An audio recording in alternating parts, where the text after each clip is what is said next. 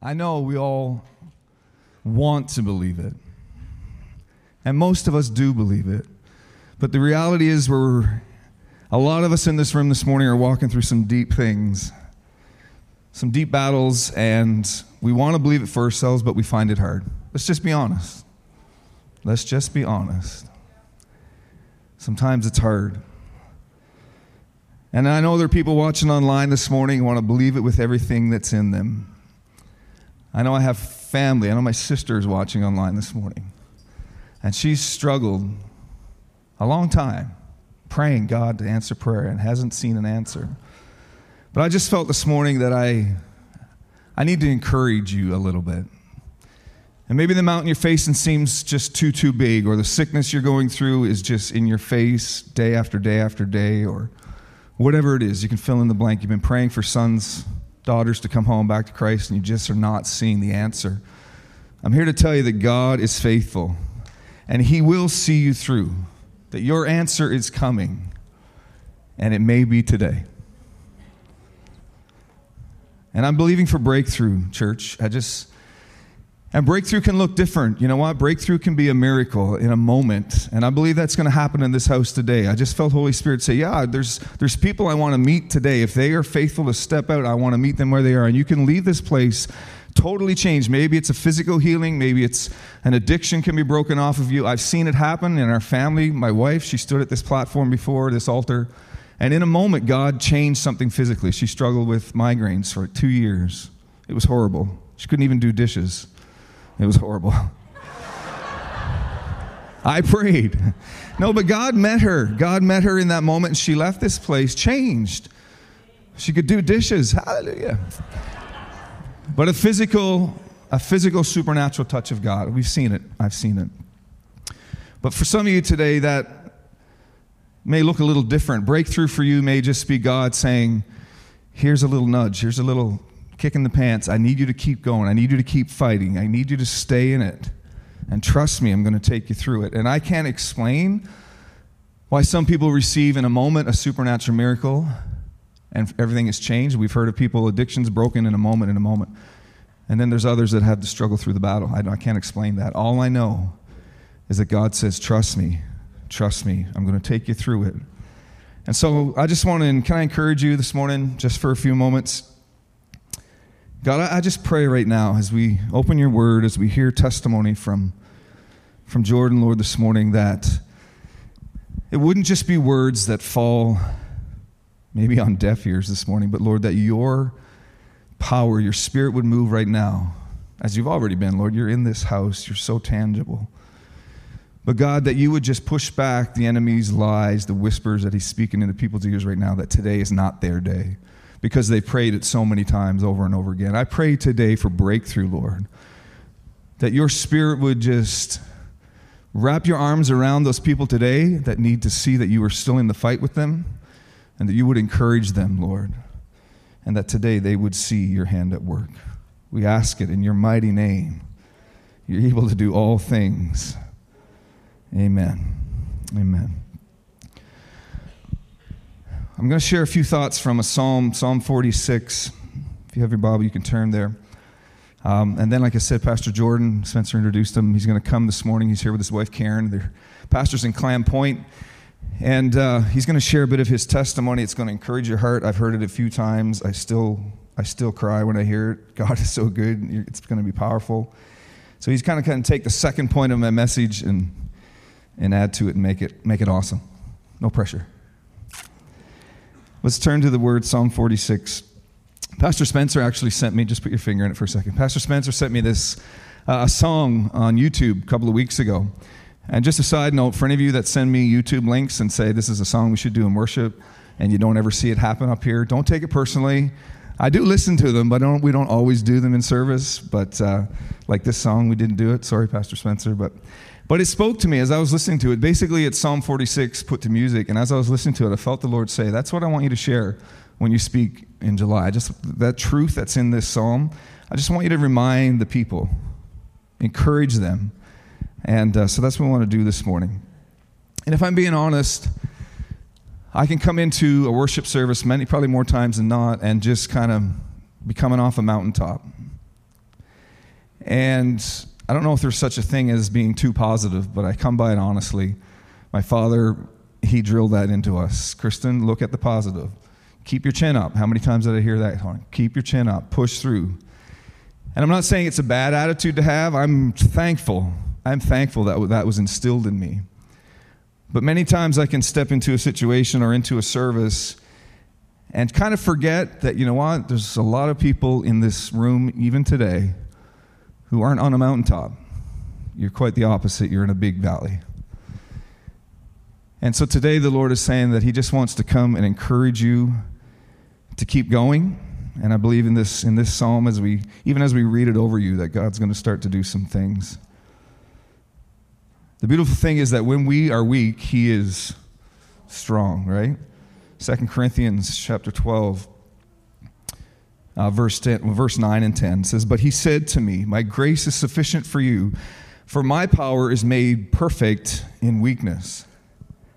Therefore, I will boast all the more gladly of my weaknesses."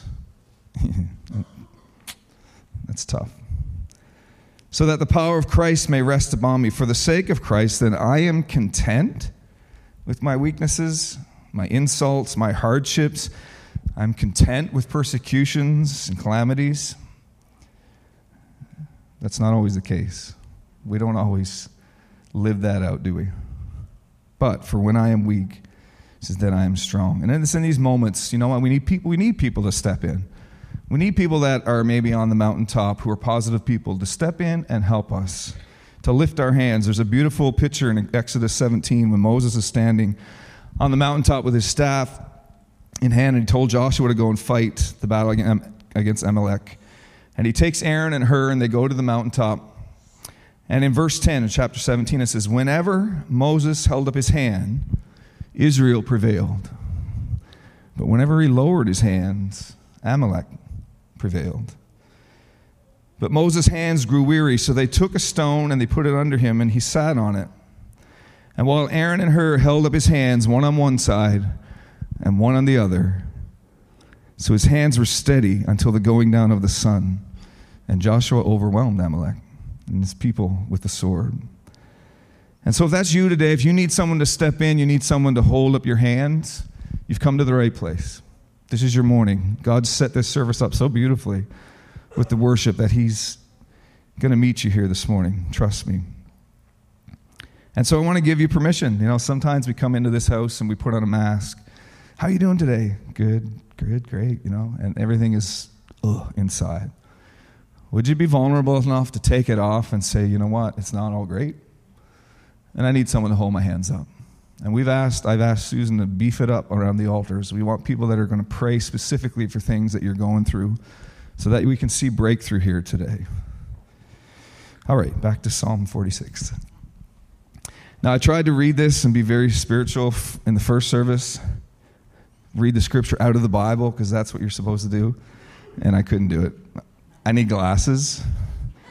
And so I struggled, and I had to read it off the screen, but I have it right here, so I'm just going to read it off my iPad. It's still powerful, right? Psalm 46, "God is our refuge and strength, an ever-present help in trouble. Therefore we will not fear. Though the earth give way and the mountains fall into the heart of the sea, though its waters roar and foam and the mountains quake with their surging." And then he's got this word Selah in here. Pause, just think about what you just read. "There's a river whose streams make glad the city of God, the holy place where the Most High dwells. And God is within her. She will not fall. God will help her at break of day. Nations are in uproar, kingdoms fall.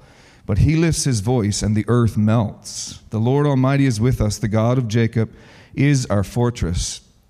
So come and see the works of the Lord, the desolations he has brought on the earth. He makes wars to cease to the ends of the earth. He breaks the bow and shatters the spear. He burns the shields with fire." He says, "Be still and know that I am God. I will be exalted among the nations. I will be exalted among the earth. For the Lord Almighty is with us. The God of Jacob is our fortress." Amen? Amen. It's a powerful psalm. And this is a great psalm. You know what? If you're in a valley, if you're feeling like you need or want to give up, take it out. Read it out loud. Read it over yourself. Let your physical ears hear it and your mind grasp it as your spirit feeds on it. You can encourage yourself. It's scriptural. So real quick, let's look at this psalm. 3 things we want to pull out of it. Verse 1 says, God is our refuge and our strength. The power and ability to face difficulties and uncertainties in life are truly found in God. There's a difference. And you'll hear when Jordan shares how he said it this morning, I don't know how people without the Lord go through things that we have to go through in life. And it's so true. I don't know if any of you saw Pastor Bill Johnson's sermon last week. He just lost his wife to cancer, and he got up in the pulpit. They hadn't even gone through the funeral at this point, I don't think. It was only a couple days after. But he stood in the pulpit and he shared a word that, man, it was like from the throne room of heaven. And it was just an amazing example of how your relationship with the Lord, if it's where it should be, even losing a spouse, you can stand and say, God is good. You can stand and witness, and you can encourage other people, even when you're going through such a huge valley. And it's like, Lord, help us to be like that. The world needs to see that. There was a lady in prayer meeting on Tuesday night. She doesn't come to church, I don't think. Maybe she's here this morning, but she hasn't been here on a Sunday, but she comes to Tuesday night prayer, and we were just wrapping up, and I was just standing at the keyboard, and we had just done some group prayer, and she walked up and she said, can you pray for me? Just at the end, maybe. She said, I've lost my husband and my mom and my dad in the last 12 months. And I said, oh, for sure, yeah, like we'll get some people and gather around you when we're done. And so I was just wrapping up with the song Goodness of God, and we're singing, all my life you have been faithful, right? All my life you have been so, so good. And I look over and she's got both hands above her head and the tears streaming down her face. And it just hit me, wow. God, she really knows who you are. For her to stand with hands raised and sing that, going through what she's going through, she has found a rock-solid God who will carry her through anything. And the word says refuge. It gives us the picture of shelter from danger. God is our refuge and our strength. And I don't know if you've ever been out in the salt water in a boat when it got rough. Anybody experienced like the power of the ocean in a scary way? Just a quick story. We were home a few years ago. Our kids were small, so I don't know how long ago, 4 or 5 years ago maybe. Well, it was a beautiful day to go out the bay, we would say in Newfoundland, for a cook-up. And so we, mom and dad, and kids, and friends of ours, they took their boat, and we all packed it up, went out. And going out was beautiful, sunny day. We got out just outside, and there's a picture here. If you're familiar with Newfoundland, a lot of small communities are settled like in what we would call coves or bays, or harbors. And I think this is St. John's Harbor, possibly. It's not, most harbors are a lot longer than that, but you get the idea. Once you get out past these 2 cliffs, it's just ocean, as far as you can see. It's wide open Atlantic, right? And so we decided we were going to go to what we call the Horse Islands. Never been there before. I hadn't. Mom hadn't. And it was a great calm day, so we thought, we'll adventure out. It's about an hour out now into the ocean.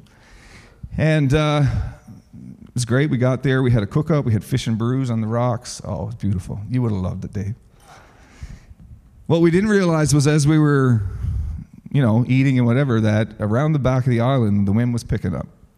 So when we got back in the boat and came around ready to head back in, it was getting a little sketchy. We actually had to take our kids, and we were out a little ways then, and it was rough. You guys remember? The boats were going like this, and we thought, we better get the kids out of this smaller boat into our friend's bigger boat, so at least they'll be safe. And we pretty much threw them over into this boat. As we're doing this, we got them in, and anyway, we're coming shore. The waves were huge. I mean, I think I caught Mom at least half a dozen times for falling over the side of the boat, and I was repeating the Lord's name in a good way. Jesus, get us home. Finally, we made it into the harbor. We came through these cliffs. The wind died down. The waves kind of calmed out. The sun even felt stronger, warmer. And we were thankful that day for a refuge. Mom will never go to the Horse Islands again.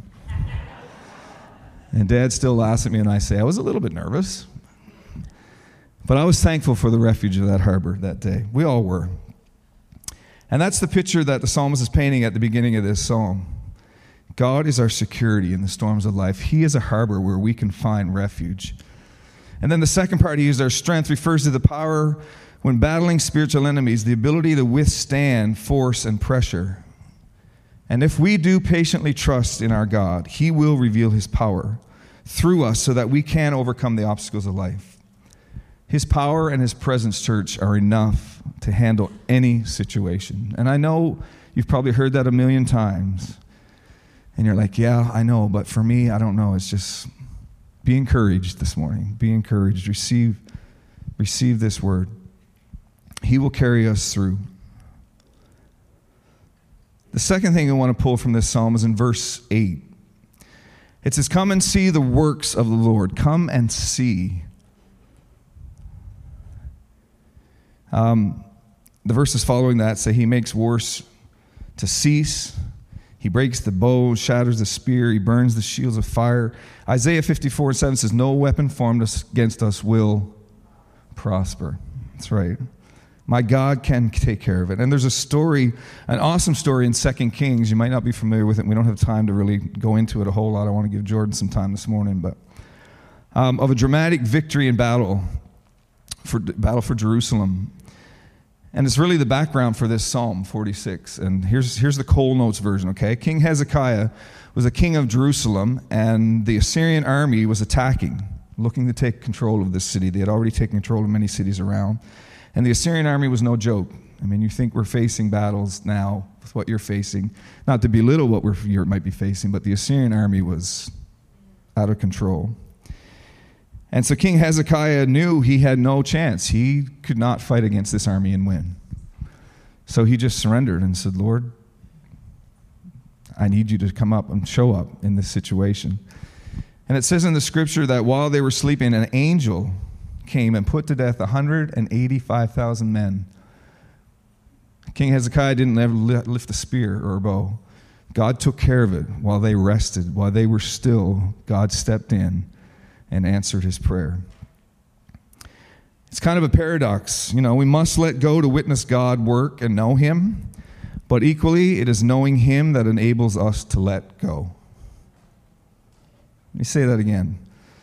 We have to let go to witness God at work and know him. But equally, it is knowing him that enables us to let go. So we need to get to know God, get to know what he's done in the past. Look at the testimonies you have in your life or in the lives of others around you so you can know that his very present help is here for you today.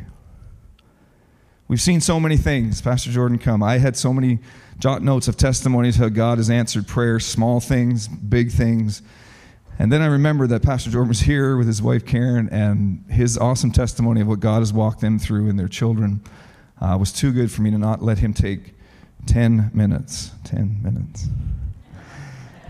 He did awesome in the first service. It wasn't 15, but it was so good. You'll be blessed by it. Just let your heart receive this morning that God, as he was there for these guys and walked them through their valley, he's here for you this morning.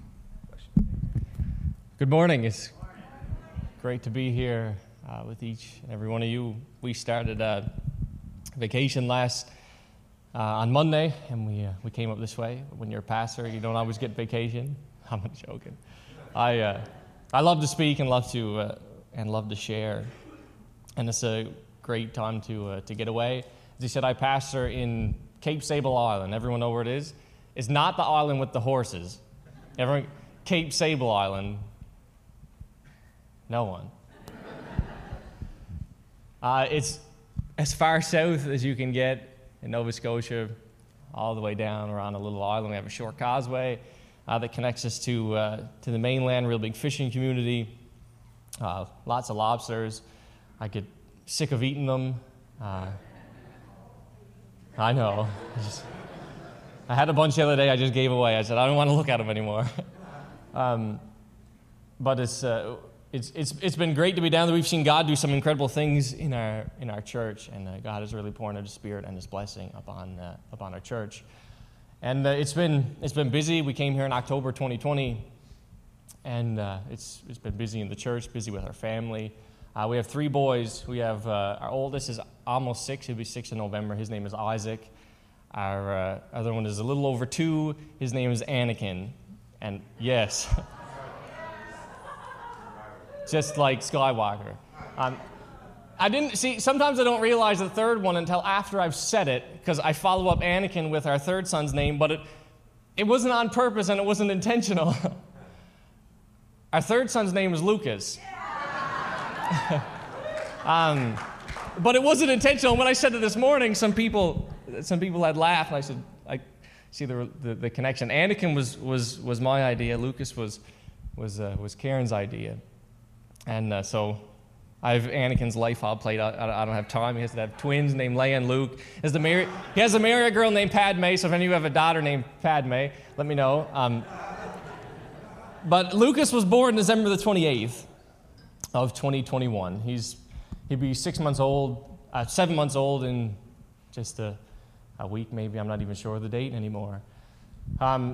But he was born December 28th in Bridgewater, Nova Scotia. And when he was born, they knew within the first few minutes there was just something not quite right with Lucas. They could tell just from his color. He was blue longer than he probably should have been blue. So it caused them some concern. So they checked his oxygen. His oxygen was very low, around 65 to 67%, which is dangerously low, the amount of oxygen inside of your blood. And it was dangerously low, so they took him from Karen just a short while after, and they began to support him with some oxygen. While he was supported, they could manage to get it up into the mid-70s, nowhere near where they needed it to be. So they knew that there was something a little bit more that they couldn't do, so they quickly contacted the IWK. There was a helicopter within just a few minutes, and within an hour and a half, he was gone to the IWK without me and Karen.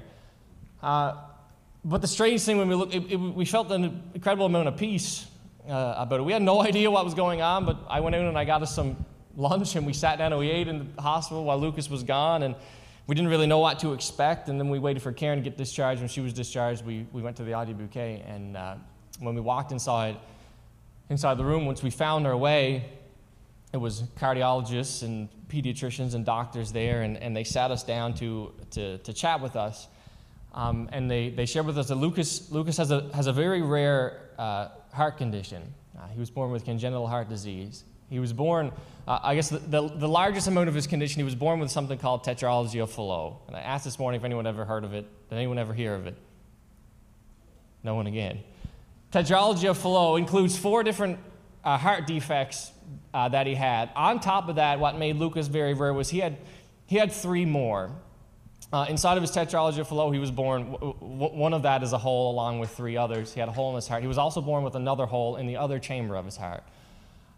He was born with one of his major arteries was turned backwards, which wasn't an overly big deal, just another defect on top of it. But the biggest one, he was born without a pulmonary valve, which couldn't really depict which blood would flow back in, and it would move around so much that it would swell it. So there was a lot of concern with him. His oxygen wasn't that great. I had let my church know, and they gathered together and had this prayer meeting, and we didn't know if we were there for 2 months, 3 months, 4 months. We had no idea how long we were in the hospital.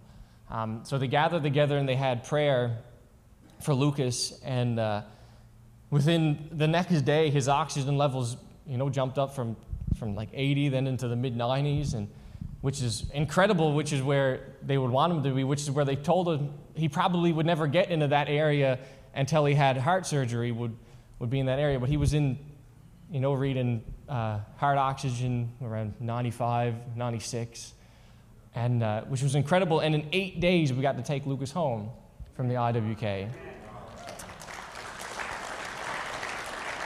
Yeah, so it was incredible to see how God worked in his life, and he was healthy. He functioned great. He had some struggles, and he still had some issues, and we had our follow-up appointments with the IWK. We would go every 4 weeks or something like that. And so one fell on March the 9th where he had gotten sick previous, and they still wanted him to come in just with his condition. So we went in March the 9th, I believe it was March the 9th, and I dropped Karen off, and she went in with Lucas, and they noticed that he was struggling a bit more than usual.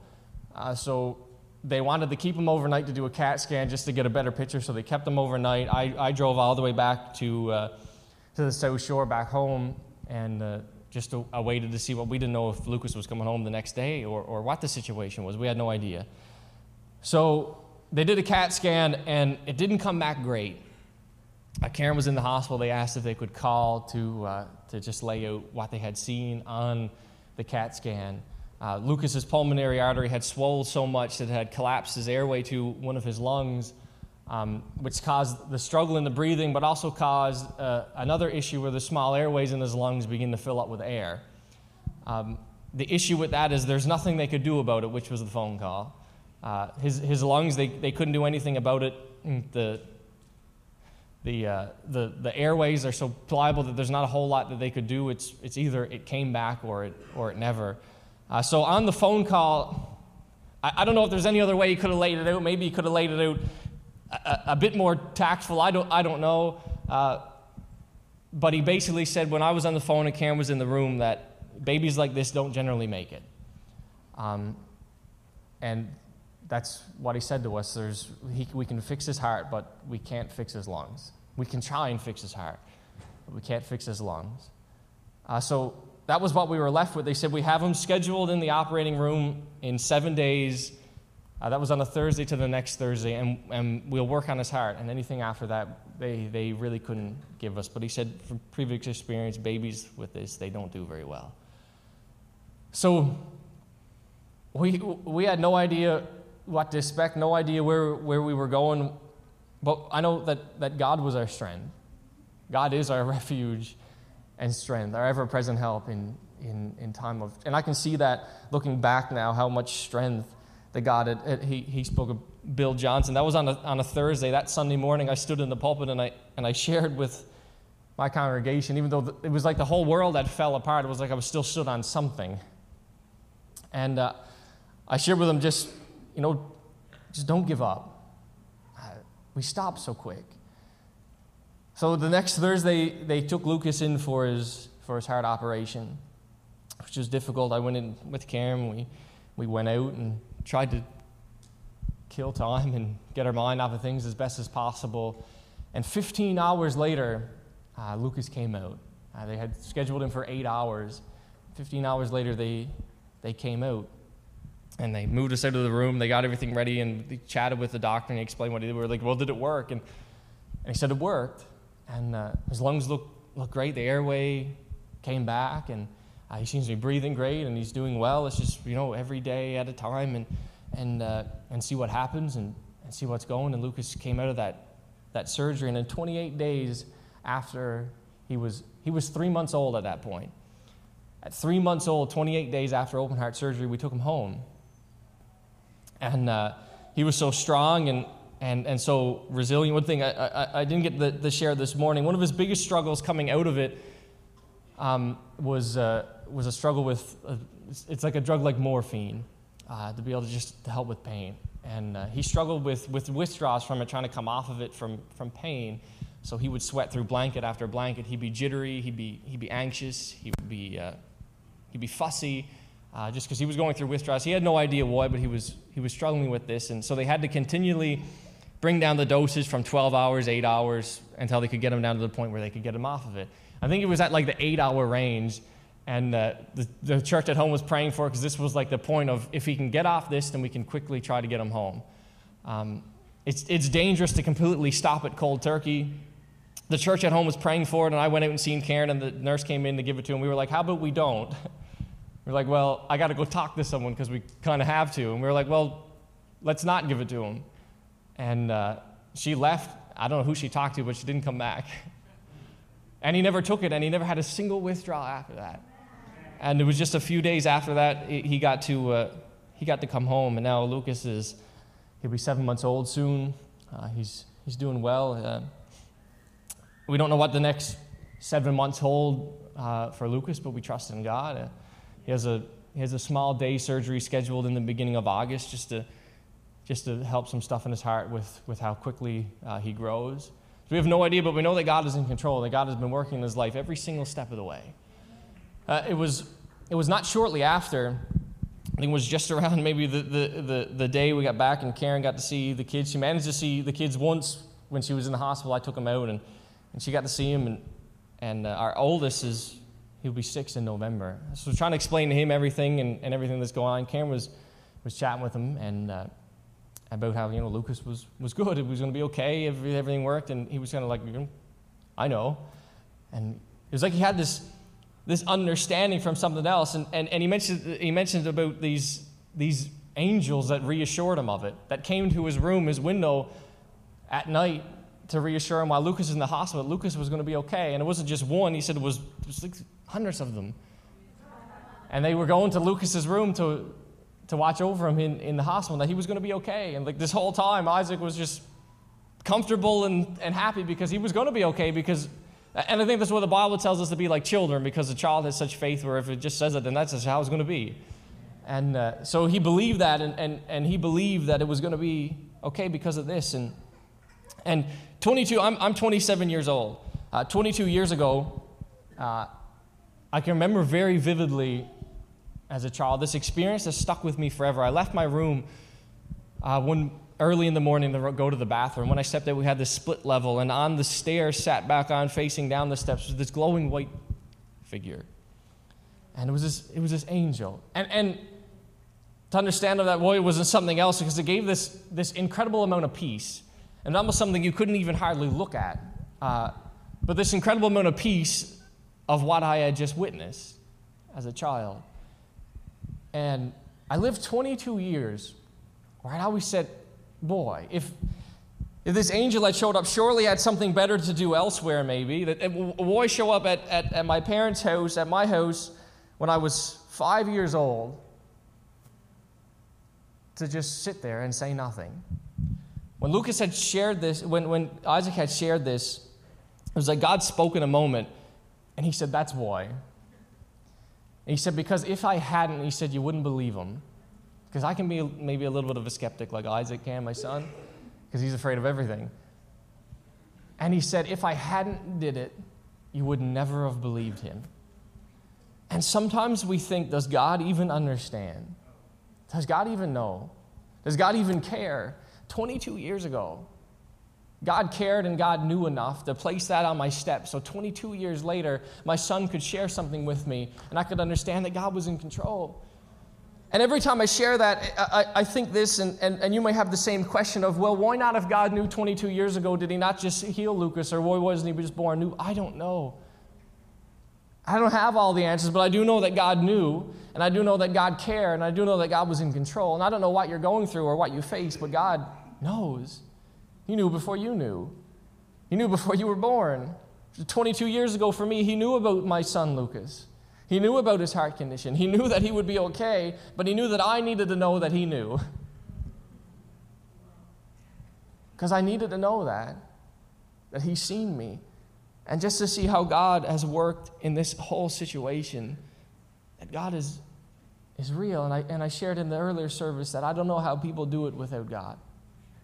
And I don't know where you stand with God or where you're to in your faith with God, but I don't know how people do it without God. I have no doubt in my mind that he is real and that he knows and that he understands and that he loves us. I'll close with this before I give it back to Christian. We didn't have a pediatrician where we're to. We would have had to travel to Kentville, which was a long ways away every in between our IWK to see a pediatrician. And within Lucas's being born and us getting home in 8 days, there was a pediatrician that moved into Yarmouth, which is about 45 minutes away from Ottawa, who specialized in children born with congenital heart disease, and specifically in the issue that Lucas has. And just to see how God has laid everything out, and that God is in control. So I don't know what you're going through, but God knows. And he wants to do a work in that.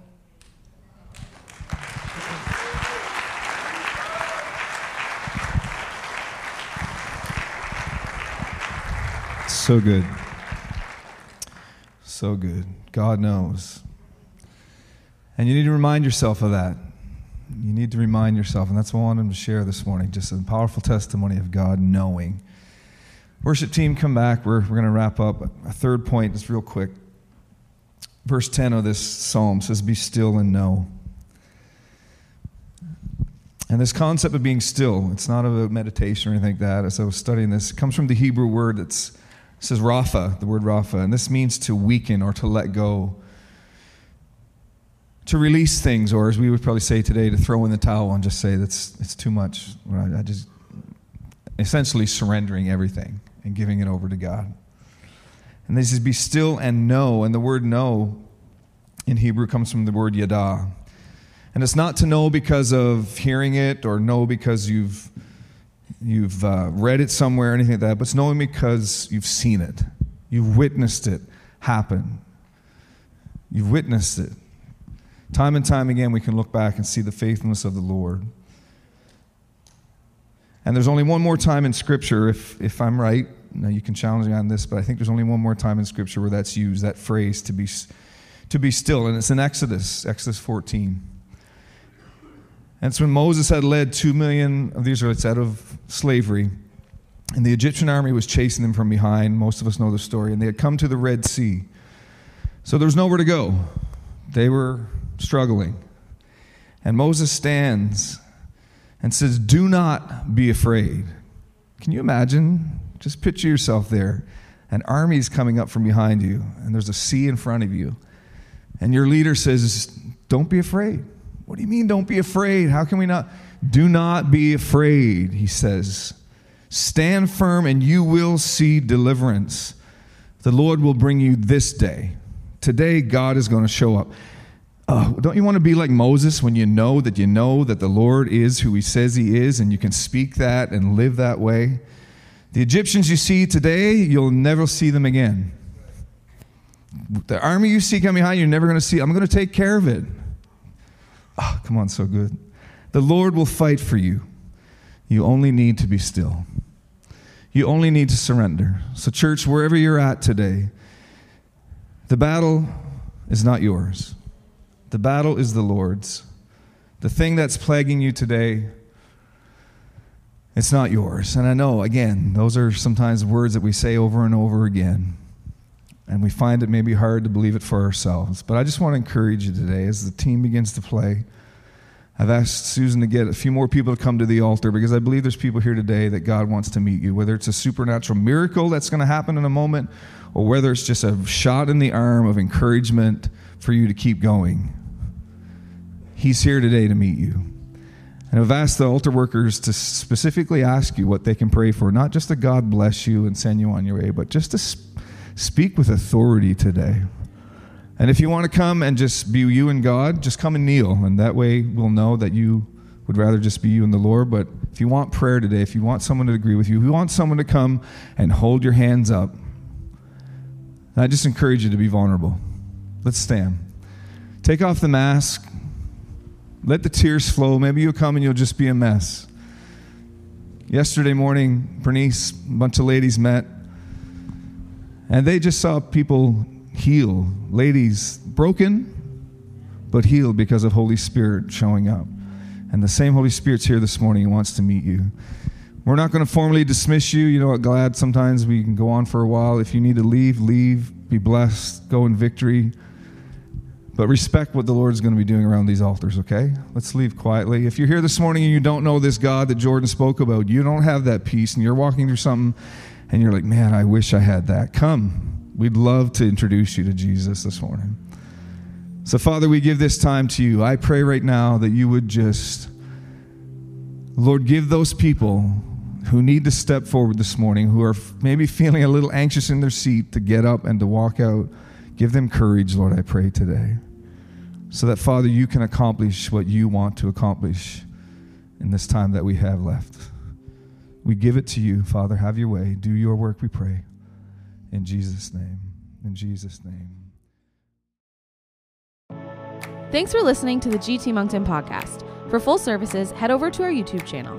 If you have any questions or want to get connected, go to gtmoncton.com and follow us on social media at GT Moncton to stay up to date on what's happening here at GT. God bless.